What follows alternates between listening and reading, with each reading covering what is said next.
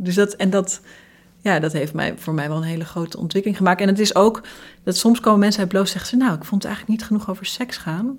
En dan denk ik, oh ja, maar dat is dus, het gaat over intimiteit. En dat is seksueel en emotioneel.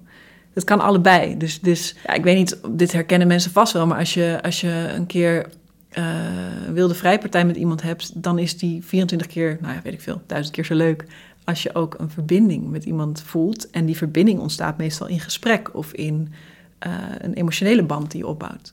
En dat is ook intimiteit. Dus dan verbind je je met iemand en dan is het, ja, dan voelt alles gewoon zoals het moet zijn. Theater. Bellevue. Podcast.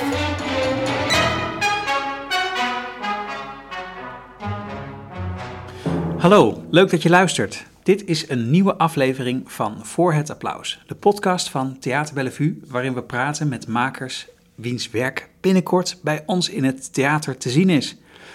Mijn naam is Tom Helmer en ik zit op dit moment in de studio met Marte Bonenschansker.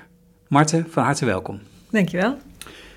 Jij bent de maker van de bijzondere voorstelling Bloos de Mannen. Ik ga het even introduceren als je het goed vindt. Ja. Die voorstelling is een sensuele full-body luisterervaring, afkomstig uit een universum waarin even veilig als intiem gesproken wordt over de lichamelijke liefde, door mannen. Het altijd keurige NRC gaf 4 sterren en schreef dichtbij, bijna te intiem, persoonlijk maar nooit schokkend, de balans tussen openheid en kiesheid is perfect. Bloos de Mannen is komende week bij ons in de Poloniezaal te bezoeken op dinsdag 23, woensdag 24 en donderdag 25 november tussen 2 uur 's middags en 5:15. In de dagen voor Sinterklaas speelt de voorstelling nog in Rotterdam en de week na Sinterklaas ook in Theater Kikker in Utrecht. En voor slechts €12,50 mag u bij ons naar binnen en dat is geen geld voor een luisterervaring die u nooit meer vergeet. Marta, nogmaals van harte welkom. Dankjewel. Goeie introductie. Yes. Ik ben helemaal... Even lekker duidelijk. Ja. Ik ga je straks zo natuurlijk vragen of jij het project zelf nog een keer rustig kunt vertellen over hoe je het gemaakt hebt, uit welke elementen het allemaal bestaat. Maar eerst, ik leerde laatst een hele leuke uitdrukking, vond ik zelf. Op voet van charme met iemand staan. Ken je die uitdrukking? Nee. Grappig, hè? Op voet van charme met iemand staan. Ja. Met wie sta jij op voet van charme? Nou, ik had dus het idee dat ik met jou op voet van charme sta eigenlijk. Ja, dat snap ik wel. En waarom? Hoe zou je dat invullen? Dat we altijd elkaar zeer hartelijk begroeten, zonder dat we elkaar echt goed kennen of lang gesproken hebben. Maar vaak gaat dat met een hartelijke knuffel gepaard. Vandaag even niet, want het is er de tijd niet helemaal naar. Maar dat eigenlijk. Ja, ik denk dat iedereen wel heel intuïtief bij een aantal mensen denkt, ja. En dat is dan een voet van charme misschien. Ja. En dat is een heel vrolijke, fijne, veilige ervaring op zich. Ja. Heb jij meer mensen met wie je op voet van charme staat? Ja, ik denk het wel. Ik ben net in mijn eentje op reis geweest. En, waar naartoe? Naar Mexico. Uh-huh. En daar merkte ik heel erg dat ik daar heel erg vanuit mijn intuïtie met mensen wel of niet meeging. Mexico is niet per se een altijd even veilig land, zeker voor vrouwen. Maar dat je heel erg, dat je heel intuïtief, heel snel weet, oh ja, jij bent oké. Ik heb een vrouw daar ontmoet in de bus, met wie ik dan 2 dagen in haar huis bij haar gezin heb gezeten. Dat was op voet van charme. Dat ging op een soort intuïtieve klik van ja. En allebei ja zeggen en denken, oh ja, ik vertrouw jou. En ja, vertrouwen is toch iets wat je in je onderbuik voelt, denk ik. Mm-hmm. Dat je meteen weet, oh ja, ik zou jou zo €100 lenen. Ja, ik zou hem zeker terugkrijgen. Heb je €100 te lenen? Ja, precies. Ja. Of weet je, het gaat over €100 lenen, maar het gaat ook over... voor mij is op voet van charme gaat dat over vertrouwen. Dus dat je gewoon intuïtief voelt, oh ja, ik vertrouw die persoon. Ja. Ik zou er zo mee in een bootje stappen of ik zou wel geloven als ik... Weet ik veel, als jij nu zou zeggen, nou, je moet echt even achter dit gordijn kijken, dan zou ik denken, ja, oké, ga ik doen. Ja. Prima. Als jij zegt dat daar iets leuks is, dan... Ja. En er zijn ook mensen waarvan ik denk, nou... Ja, en dat het dan ook een paar keer bevestigd wordt als je elkaar weer ziet met gewoon een hele hartelijke begroeting. En dat je gewoon voelt, dat klikt. Ik begin ook natuurlijk met deze vraag, omdat we appten al 2 weken geleden hierover van een podcast, wat is dat dan? En ik zei, nou, een beetje het idee is dat we gaan kijken naar hoe jouw voorstelling past bij het leven wat je leidt. En nu is, ik heb het al geïntroduceerd, de voorstelling heel erg intiem. Dus vind je het goed dat af en toe ook gewoon een intieme vraag probeer te stellen en daar een beetje in te graven? Ja, heel goed. Dat komt zo. Maar eerst dacht ik, misschien kun jij even vertellen wat Bloos, de voorstelling, gewoon is en hoe je eraan begonnen bent. Bloos, de voorstelling, of Bloos, bestaat uit 2 delen eigenlijk. Dus een mannelijke en een vrouwelijke variant. En het gaat heel erg over de intieme binnenwereld van mensen. En daarin ben ik heel veel in gesprek gegaan met allerlei soorten mensen, van jong tot oud, van verschillende genderidentiteit, culturele achtergrond, status, fysieke ability. Dus het is eigenlijk telkens een soort onderzoek naar hoe zit die persoon in elkaar en waarom voelt hij de dingen zoals diegene ze voelt.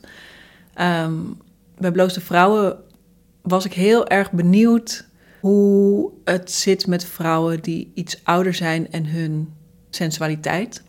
Omdat er vanuit de media heel erg wordt gezegd van weet ik veel, je bent jong, je bent sexy, dan word je moeder en dan ga je dood. Dat is een beetje de... Precies, maar hoe zit het met seksualiteit voor vrouwen die al moeder zijn of al een tijdje moeder zijn of waarvan de kinderen het huis uit zijn? Of 60 zijn of 80 zijn. Ja. Überhaupt de verbinding met je lichaam. Ik denk dat weet je, letterlijk in de Harper's Bazaar stond er ooit een artikel met fashionable at every age, 20, 30, 40, 50, 60.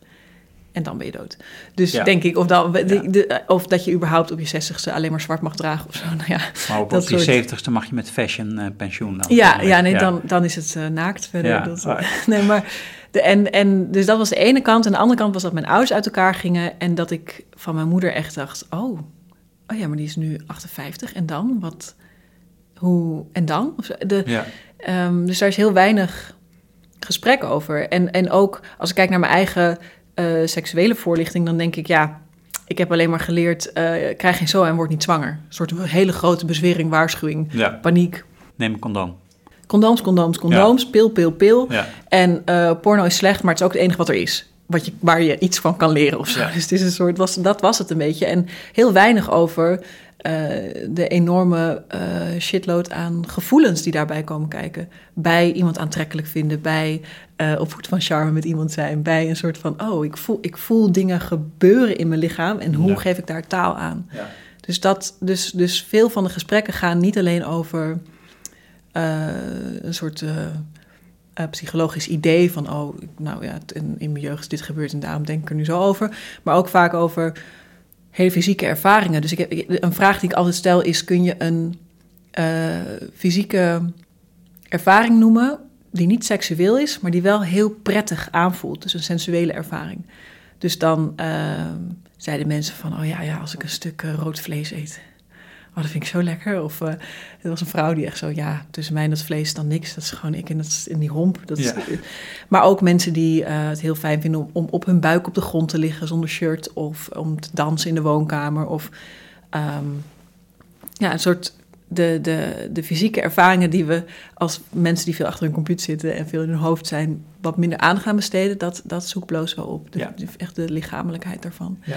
En dus, om nog even te beantwoorden wat Bloos is, is het zo dat je bij Bloos in een bed of een cocon komt te liggen. En die heeft Geertje van der Zee ontworpen. En die zijn eigenlijk gekoppeld aan het verhaal dat je hoort. Dus je hoort een verhaal van een man, voor Bloos de mannen, van een man tussen de 10 en de 100. En ieder verhaal past bij een bed. Dus als je een kaartje koopt en je komt binnen, dan word je in een van die cocons gelegd. En dan hoor je bijvoorbeeld het verhaal van de 20er.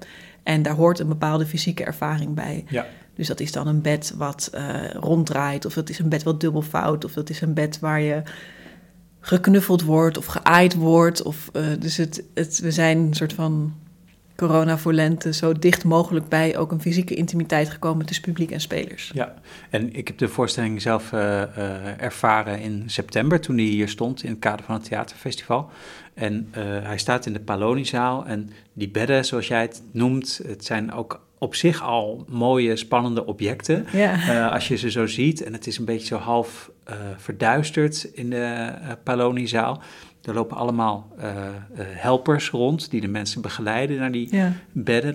Dat zijn jouw mensen die hebben volgens mij ook vrij goed geïnstrueerd. Dat heb je helemaal uitgezocht van hoe moet je met mensen omgaan op een prettige, zachte manier. Ja, we hebben met de spelers, dat was een geweldig repetitieproces. Op een gegeven moment dat mijn spelers zeiden, ik wil gewoon altijd Marten Boonsgans gaan repeteren. Want het voelt helemaal niet als repeteren. We hebben de eerste paar repetities shiatsu-les en reiki-les. En vanuit massagetechnieken eigenlijk gekeken van hoe. Want als je bijvoorbeeld snel door de ruimte loopt, dat voel je als persoon die in zo'n cocon ligt, voel je, er race iets voorbij. Dus er is een soort innerlijke rust in die mannen. Het zijn nu mannen die helpen met mensen naar de juiste plaats. Dus de mannen leg je in een van de mannenbedden. En ook hoe raak je iemand aan, zeg maar, hoe doe je dat op een niet-invasieve manier of een niet vervelende manier. En überhaupt, je wordt aan het begin ook gevraagd van, vind je het oké dat je aangeraakt wordt? Er moet wel een soort consent zijn tussen degene die aanraakt en degene die aangeraakt wordt. Ja. Dat is wel belangrijk, denk ik. Kortom, het is een helemaal gedachte en doorgeoefende en doorontwikkelde situatie waar je in komt. Dus echt op en top. Een dagje wellness is er niks bij wijze van spreken. Ik denk dat dat wel belangrijk is, dat mensen dat voor zich zien. Ja, het is. Ik ga dan uit van iets wat een soort. Je hebt embodied learning. Dus dat je iets leert door het te doen eigenlijk. Ja. En ik zou dan embodied listening willen maken. Dus doordat je hoort mensen praten over super intieme, diepe gevoelens. En tegelijkertijd word je zelf ook aangesproken op je eigen physicaliteit, op je eigen lichamelijkheid. Ja. Dus ik hoop dat je daardoor het verhaal, dat je opener bent of ontvankelijker bent voor het verhaal dat je hoort. Dat is eigenlijk een beetje de opzet. Je liet ook al even vallen dat je Bloos de Vrouwen hebt gemaakt. Volgens mij heette die voorstelling gewoon Bloos. Ja. Hoe lang is dat geleden? Dat was 2018. Dus dat is nu 2 jaar geleden. Ik weet niet, pandemiejaren zijn een beetje vreemd. 2 jaar geleden, ja. Ja, ik zag die voorstelling, ik denk bijna langer geleden al. Ik weet niet zeker hoor, maar in Huis Utrecht. Met een soort vroege versie. Ja, ik ben heel lang mee bezig geweest. Ja, dat was 2016 misschien wel, of 17. En toen had je nog een soort veldbedjes en die stonden buiten op het grind. Ja. Dat was toch iets minder met shiatsu en reiki. Ja, toen had ik Geertje nog helemaal niet ontmoet. En toen was ik alleen nog maar bezig met die gesprekken uitzoeken. En toen was ik veel meer op de audio gericht. En het is echt een onderzoek met Geertje geweest van hoe kan je nou met lichaamshouding. Dus Geertje, heel tof, heeft ook met neurologen gesproken over welke houdingen bepaalde hormonen opwekken. Dus er is 1 bed waar je in een houding ligt waardoor je testosteron omhoog gaat, bijvoorbeeld. En er is een bed waardoor Wanneer gebeurt dat? In een power pose, als je dus zo zit met je armen wijd en je benen wijd. Dan gaat je testosteron omhoog. Oké, grappig. Dus dat is met Geertje een heel proces geweest van hoe kunnen we mensen nog meer open en nog meer in hun eigen lichaam. Ook als je namelijk toen in die veldbedjes, dan luister je naar een podcast. En niks tegen podcast, I love podcast, maar het is wel iets wat je ook op de fiets doet of onder de afwas. Of het is een secundaire. Of iedere zaterdagmorgen als je van Bellevue houdt. Ja. Zeker, maar dat doe je. Ik luister naar podcasts terwijl ik iets anders doe. Vaak als ik fiets of rij. En dan is het niet mijn volledige aandacht. Dus ik heb met Geertje heel erg gezocht naar zoveel mogelijk manieren om die aandacht wel volledig op te eisen. Ja. En daar moest ik inderdaad ook aan denken. Die vergelijking met de podcast, die is echt niet terecht in dit geval, omdat het veel verder is doorgeproduceerd eigenlijk. Ja, wat je te horen krijgt in die 20 minuten, je vertelde dat maar eerder al een keer, dat je gesprekken van wel 4 uur voert met je geïnterviewden. Ja. En dat je daaruit dus echt de lekkerste stukjes eigenlijk pakt. En dan ook nog gelardeerd met hele goede toepasselijke muziek. Ja, Matthias Sigurdsson heeft de muziek gemaakt en dat doet hij geweldig. Hij gebruikt echt de stem als een instrument. En dat is ook een hele leuke samenwerking, want ik ben helemaal niet muzikaal opgevoed. Dus ik heb de taal niet. Hij is klassiek geschoold. Dus het gaat dan niet, weet ik veel. Ik weet wel een beetje zo, een terts of zo. Maar dat zegt mij niet zoveel. Ja. Dus het gaat dan, oké. Zij zegt hier dat ze het niet erg vindt dat ze een condoom vindt in de zak van haar man. Maar ik weet dat ze dat wel erg vindt. Dus kun jij mij dat laten voelen? Of kun je hier tegenkleuren? Of kun je hier een transvrouw die vertelt over de stem als onderdeel van je ziel en die heel erg bezig was met ga ik nu wel een vrouwstem aannemen of niet? Kun je mij dat laten horen in muziek? En dat heeft hij fantastisch gedaan, vind ik. En dat helpt ook in de luisterervaring. Ik denk niet dat heel veel podcasts echt muziek maken die inhoudelijk per onderdeel past. Nee, ik denk dat het een beetje te veel gevraagd is voor de meeste podcastmakers. Ik verwacht dat wel voor dit gesprek. Nou, we kunnen onze mouwen opstropen. Vind je het goed als we even naar een stukje gaan luisteren? Want je hebt een trailer eigenlijk van het geheel, toch? Ja, dus als je naar Bloos de Mannen komt, dan luister je eigenlijk een half uur, 35 minuten naar één persoon. En dat is dan in generaties ingedeeld, dus 10er, 20er tot en met 90. Die 90er is ook een geweldig fascinerende man. Die bijvoorbeeld, dan vroeg ik van, vond je jezelf een aantrekkelijke man? Dan zat hij me echt zo aan te kijken, zei hij, meisje, het was oorlog. Hoe bedoel je? Of zo. Ik was niet bezig met mijn lichaam. Ik zei, of emoties, zegt hij, dingen delen, emoties. Die ander voelt toch nooit wat jij voelt, dus waarom zou je dat delen? Het is een heel ander soort, terwijl als ik nu de tiener die ik sprak, die helemaal in een soort, een soort super open, die jongeren zijn allemaal super open in een soort verbindende manier van spreken, helemaal niet bezig met gender of hokjes, hij draagt dan vrouwenkleding, maar dat bestaat eigenlijk bij Billie Eilish-achtige openbreken van wat is een man of wat is een vrouw. En die 90er die echt zo, nou goed, dat was side note. Je hoort dus allerlei, in dit fragmentje hoor je, ik geloof 4 verschillende leeftijden door elkaar. Als we kijken naar een stereotype man, ben ik niet mannelijk. Ik ben een vrouwelijke man. Ik heb flair. Maar het is wel grappig, dat verliefdheid is een soort bijna de voorwaarde voor intimiteit. Ik vind mijn lichaam mooi. Kan je het handelen? Ik vind mijn lichaam prachtig.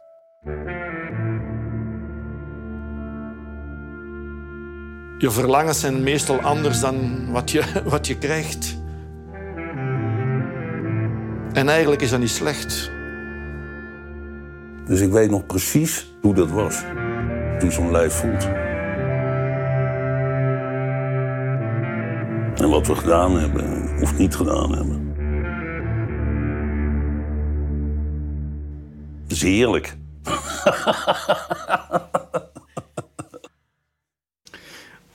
Mooi. Mooi. Ja, maar geeft inderdaad een hele goede indruk met die muziek. Is dit een horen die we horen? Of ik gok totaal, ik heb niet zoveel verstand van muziek. Oh ja, klarinet speelt hij. Klarinet, ja. Oké. Ja. Ja. Ja, klarinet en hij is ook, hij maakt elektronische muziek. En er zit af en toe wat piano in, maar hij is allround, dus hij componeert het en speelt het in. En, ja.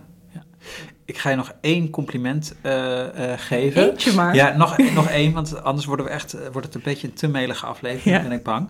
Maar wat ik ook bewonder in dit project is dat het is heel echt intiem wat je brengt.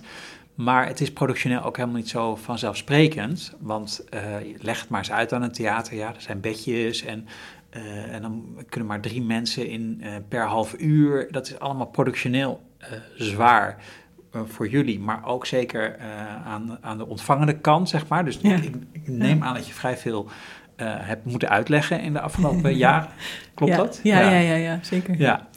Vervolgens, dan staat het er en dan gaan die mensen in die bedjes liggen en dan loop jij daar een beetje als een aanvoerder rond. En dan denk ik, ja, dat is toch ook wel niet niks wat je neerzet om zo, als een aanvoerder van echte intieme zaken zo die plek te maken en op te eisen. Ik bedoel, doen niet veel mensen je na. Snap je dat? Daar bewonder ik je wel ergens in. Het voelt voor mij heel erg als team. Of zo. Dus je ziet mij misschien nu lopen, maar er zit echt maanden werk aan decor, aan de muziek, aan zakelijk.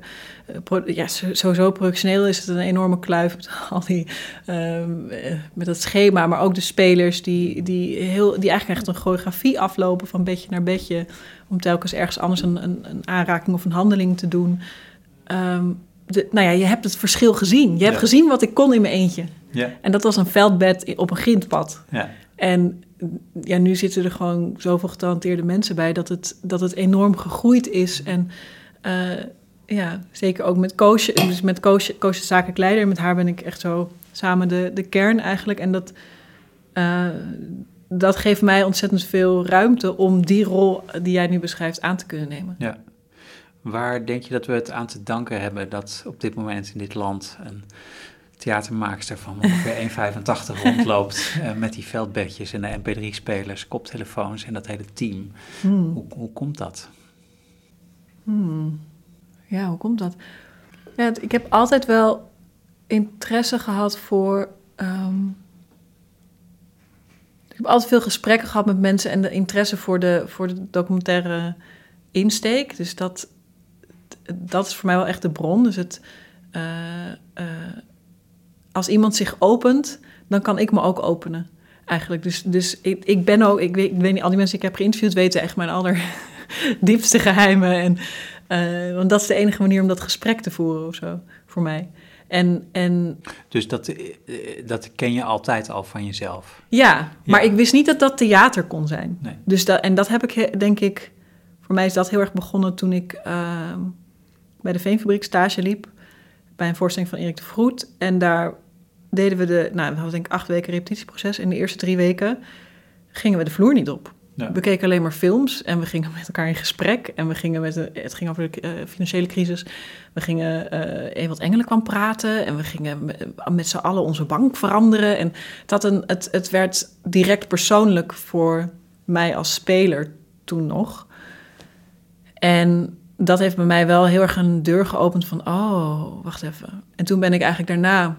Maar of is dat niet deur, waar je... maar die deur die werd geopend, daar ging je doorheen. Maar ik ben nog wel even benieuwd naar die persoon die daar dan vervolgens doorheen stapte. Want je wist van jezelf dat je graag open praatte met mensen. Vanaf wanneer weet je dat eigenlijk?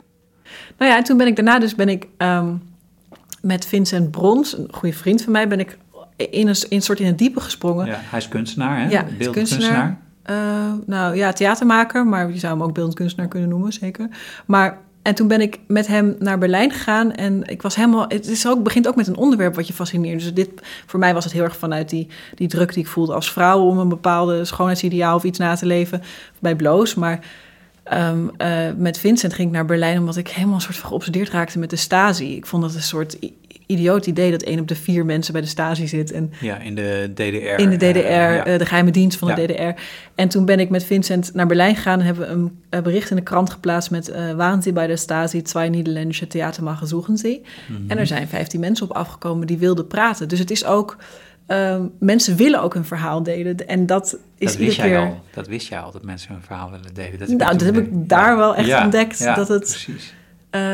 Dat iedere keer zo magisch is, dat gesprek. En dat gesprek delen. Dus ik heb ook het gevoel van, wat geweldig dat er dingen zijn als microfoons. Dat ik de intimiteit van dat gesprek kan opnemen. En dat ik dat daarna kan delen met iemand anders. Dat is ik ben een soort doorgeefluik van iemand anders. Dus dat. Ja. En waarom ben je dan aan Bloos de Vrouwen begonnen dat is ergens 2015? Wat ik net zei, dus mijn ouders die uit elkaar gingen, maar ook dat ik kom uit de mode. En dat je dus afvroeg van, hoe gaat je moeder dat doen met haar seksualiteit of haar behoefte, dat klinkt zo 20e eeuw. Maar, en toen ben ik eigenlijk allerlei soorten mensen gaan interviewen.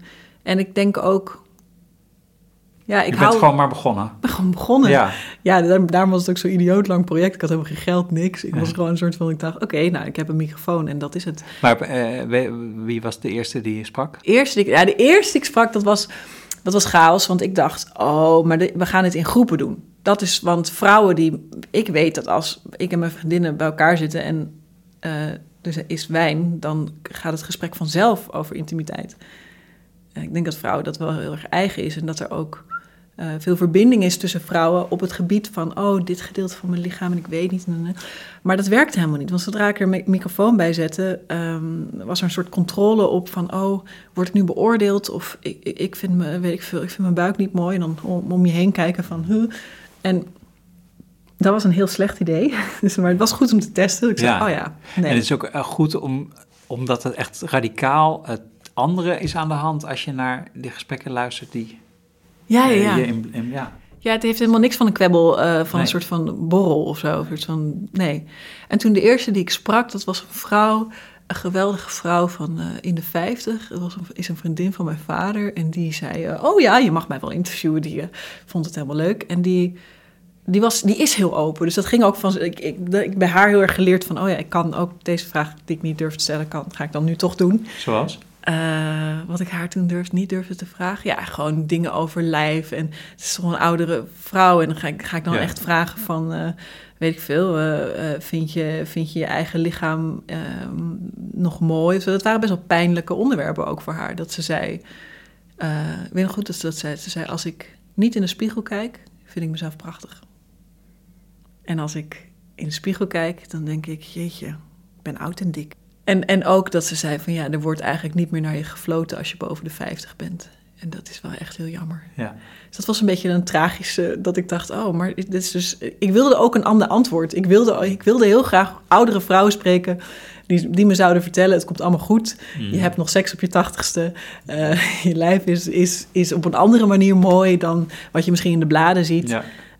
Ik hoorde, wat dat betreft, is dat in ieder geval bij één vrouw ingelost. Want ik kan me nog herinneren, toen ik op dat veldbedje lag in 2016... Ja. Dat ik naar een verhaal luisterde van een oudere vrouw. Volgens mij was het 80 of zo. En die kreeg contact met een man via Wordfeud. Ja. Dat kruiswoordspelletje wat je via je mobiele telefoon kan spelen. Ja. En die man die begon heel sexy te chatten. Ja. En zij werd daar nat van, vertelde ze. En... Mijn slipje was helemaal doorweekt, zegt ze dan. Ja, en dat was een lesbische vrouw. Dat was ook wel boeiend. En die zei toen... na dat dacht ik, ga mezelf nooit meer lesbisch noemen. Met mijn natte slipje na de overgang van een man. Dus het is ook... Ik hoop ook dat Bloos dat doet. Dat het eigenlijk zegt van... Al die verhalen zijn zo anders en zo individueel... dat je kunt helemaal niet iets vinden van... je hebt niet het juiste... Er is geen schoonheidsideaal of zo. Dat bestaat helemaal niet. Dat is gewoon een kapitalistisch concept... om te zorgen dat je allerlei bullshit gaat kopen. Dat is waarom het bestaat. Want... Als jij gewoon in je lijf zit en je jezelf voelt... dan is jouw verhaal gewoon goed zoals het is. Ik hoop dat en daarover te spreken helpt. Ja. Dat denk ik ook. Ik hoop dat Bloos dat gesprek op gang brengt... dat je daarna sneller denkt... ik ga toch een keer met mijn vader praten over... of hij nog een stijve kan krijgen op zijn 70ste. Who knows? Je hebt veel gesprekken gevoerd met al die mensen, mannen en vrouwen van alle leeftijden, gezindten en al dan niet in staat nog tot lopen of vrijen. Je vertelde net dat de eerste vrouw die je sprak, dat het spannend was. Hoe was dat over het algemeen voor jou om de intieme vragen te stellen en de intieme verhalen te horen? Oh, altijd spannend. Ja. Tuurlijk, meestal een wild vreemde. Ik bedoel, dit was toevallig een vriendin van mijn vader, maar over het algemeen... Ik heb wel eens advertenties in de krant geplaatst waar mensen op afkwamen. Ik heb veel... Met de mannen heb ik Vincent ook meegenomen als chaperone? Ja, chaperone ook. Maar er waren echt mannen die een soort van... kun je ook wel laten blozen? En dan zei oké, dit is ook nog aan de hand. Maar maar ook als mannelijk perspectief of een mannelijk perspectief. En... het is zo spannend als iemand iets intiems vertelt. Dat is een soort dat er gaat alles open. Ik weet nog dat er een vrouw was die me stap voor stap vertelde hoe ze zichzelf klaarvingerde. En dat ik gewoon niet durfde te ademen, omdat ik dacht, als ik adem, dan stopt ze met praten. En dan, dit is gewoon zo bijzonder. Ik zou dat niet in de microfoon willen zeggen, zeg maar. En zij, dus het heeft mij ook veel geleerd over, ja, als zij dat durven, dan kan ik dat ook durven. Zo. Dus ik weet dat ik toen, dat ik misschien wel doorbloos in mijn relatie, veel meer ben gaan spreken bijvoorbeeld. Veel meer ben gaan zeggen wat ik wel of niet lekker vind, of wat ik wel of niet behoefte aan heb. En dat ik zo, oh ja, de stem is gewoon een derde hand. Dat deed ik nooit. Ja. Maar omdat ik dus die mensen, dat meisje die me gewoon echt zei, ja. En dan is het 16 keer dit en 24 keer die kant op. En het was zo gedetailleerd dat ik, Ja, hey, en dan even intiem gevraagd, dat spreken, die derde hand. Ga je nu vragen hoe ik... Nee, maar doe je dat dan tijdens de daad of is dat daaromheen? Allebei, ja maar dat is het hele ding. En ook niet alleen, zeg maar, dit vind ik lekker, maar ook gewoon, dit gedeelte van mijn lichaam, kan ik niks. Ik voel me niet fijn bij. Weet ik, het delen van hoe je je voelt in je lijf helpt het om het een plek te geven en om het te duiden en om voor jezelf helder te krijgen van, dat is misschien eigenlijk wat ik zoek. Dus dat heeft voor mij wel een hele grote ontwikkeling gemaakt. En het is ook dat soms komen mensen uit bloos en zeggen ze, ik vond het eigenlijk niet genoeg over seks gaan. En dan denk ik, maar dat is dus, het gaat over intimiteit. En dat is seksueel en emotioneel. Dat kan allebei. Dus ik weet niet, dit herkennen mensen vast wel, maar als je een keer wilde vrijpartij met iemand hebt, dan is die 24 keer, 1000 keer zo leuk, als je ook een verbinding met iemand voelt. En die verbinding ontstaat meestal in gesprek of in een emotionele band die je opbouwt. Ja. Dus en dat is ook intimiteit. Dus het openen van, op een bepaalde manier ben ik op alle mensen die ik heb geïnterviewd een beetje verliefd geweest. Ja. Omdat ze zich openen. Dus dan verbind je je met iemand en dan is het, dan voelt alles gewoon zoals het moet zijn. Ja. Dat is een heel prettige menselijke ervaring om contact te hebben en dat het zich opent. Ja, en dan is er ook ik heb het ook niet willen editen in oordeel of zo. Er is een man die dan zegt dat hij die zich afvraagt of hij misschien een sexual predator is. En dat was eigenlijk zo'n ontroerend. Het was ook een homoseksuele man. Dat was helemaal niet tussen ons geen fling of iets, maar ik voelde heel veel liefde omdat hij zichzelf die vraag durfde te stellen in een, wat best wel de hele MeToo-discussie is natuurlijk best wel een precair iets. Om daar open over te willen spreken als witte man, om te willen durven toekennen of erkennen van, misschien ben ik dat wel en wat betekent dat dan? Om daar vraagtekens bij te zetten. En denk ik, dat raakt mij dan en dat hoop ik door te geven. Ja. Dat je dus niet hoeft te doen, ik ben er niet, ik wil geen... Dat je niet dat oordeel doet en dat dan makkelijk terzijde schuift. Ja, het oordeel, maar daarom is het ook... Iemand vroeg een keer, mag ik foto's maken van de mensen die je hebt geïnterviewd? Nee, nee, want audio is een van de meest oordeelloze media. Want het medium is zo oordeelloos mogelijk. Als je foto's ziet, ga je meteen denken, dat is een zwarte of een witte vrouw, of dat die is zo oud of die is zo... die is knap, die is lelijk, die is rijk, die is arm. Allemaal hokjes waar je iemand in propt. Die is trans, die is goed gelukt of niet goed. Terwijl als je gewoon het verhaal hoort, dan kijk je bij iemands ziel naar binnen. En dan ben je daar... Ik zou wel willen dat mensen misschien ze daarna kunnen ontmoeten of zo. Dat je al bij die mensen, dicht bij die mensen bent gekomen. Ja. Ik ben op zich wel bijna tevreden. Bijna tevreden? Ja. Hoe denk jij daarover? Is er nog iets wat we... Dat ik nog zat na te denken over wat je vroeg over... hoe dan een plek binnen het theater. En ik denk dat theater altijd zoekt... Tenminste, het theater waar ik van hou... zoekt wel naar een soort echte ervaring. En daarin vind ik het heel, heel tof dat er ruimte voor is. Dat het kan, dat er een plek is waar je dus daartussen kunt zoeken. Is het theater, is het een installatie of zo, of is het documentaire? Het is zeker, het is een opgeheven documentaire, dus het is geëdit. Het is een in die zin gefictionaliseerde... Gefictionaliseerd en gesublimeerd product. Echt verhaal, ja. Ja, maar dat ik het zie als een soort doorkijkluik. Dus je kunt met mij meekijken naar hoe iemand zich opent. Ja. En het liefst zou ik mijn hele publiek, zeg maar... Ik bedoel, ja, ga alsjeblieft allemaal 4 uur lang met iemand anders praten en dit uitvogelen. Ik zag laatst een kunstenares die zei... Ik ga alleen nog maar met mensen afspreken... ik spreek niet meer met mensen af korter dan 8 uur. Zo, ja. Dus als die iemand ziet, dan ziet hij diegene echt. En dan van verveling tot honger, tot liefde, tot wat er ook komt. Ja. Dus dacht ik, dat is eigenlijk wel geweldig. Ja, ik begrijp het heel goed. Ja. Ik ben ook helemaal van die school. Niet dat ik daar dat ik zo'n leefregel heb, maar ik weet het wel bijvoorbeeld van die familieweekenden. Ik heb een grote familie en die komen trouw eens in de 2 jaar bij elkaar. Ja. En dan ben je van vrijdagavond tot en met zondagochtend bij elkaar. En dan ga je echt al die fases door. Dat is gewoon zoveel leuker dan eventjes koffie met elkaar eten. Ja, dat is ook leuk, alleen van een totaal andere orde. Ja, dus de vertraging, daarin zit ook een grotere intimiteit. Het tijd nemen voor elkaar, dingen met aandacht doen.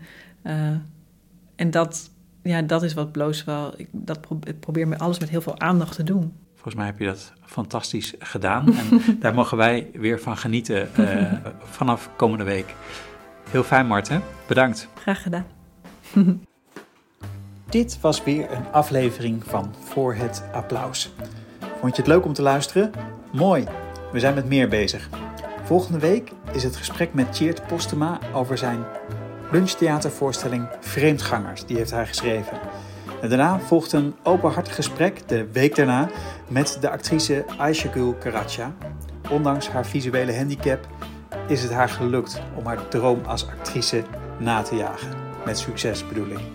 En daarna verwachten we afleveringen met Nina de la Parra en een gesprek met schrijfster Vera Morina. Die heeft ook een lunchtheatervoorstelling geschreven. En Dagmar Slagmolen van Via Berlin over haar voorstelling Instant Loneliness. Die komt op eerste kerstdag uit. Ja, allemaal vrouwen, want the future is female. Leuk dat je luisterde. Tot volgende week.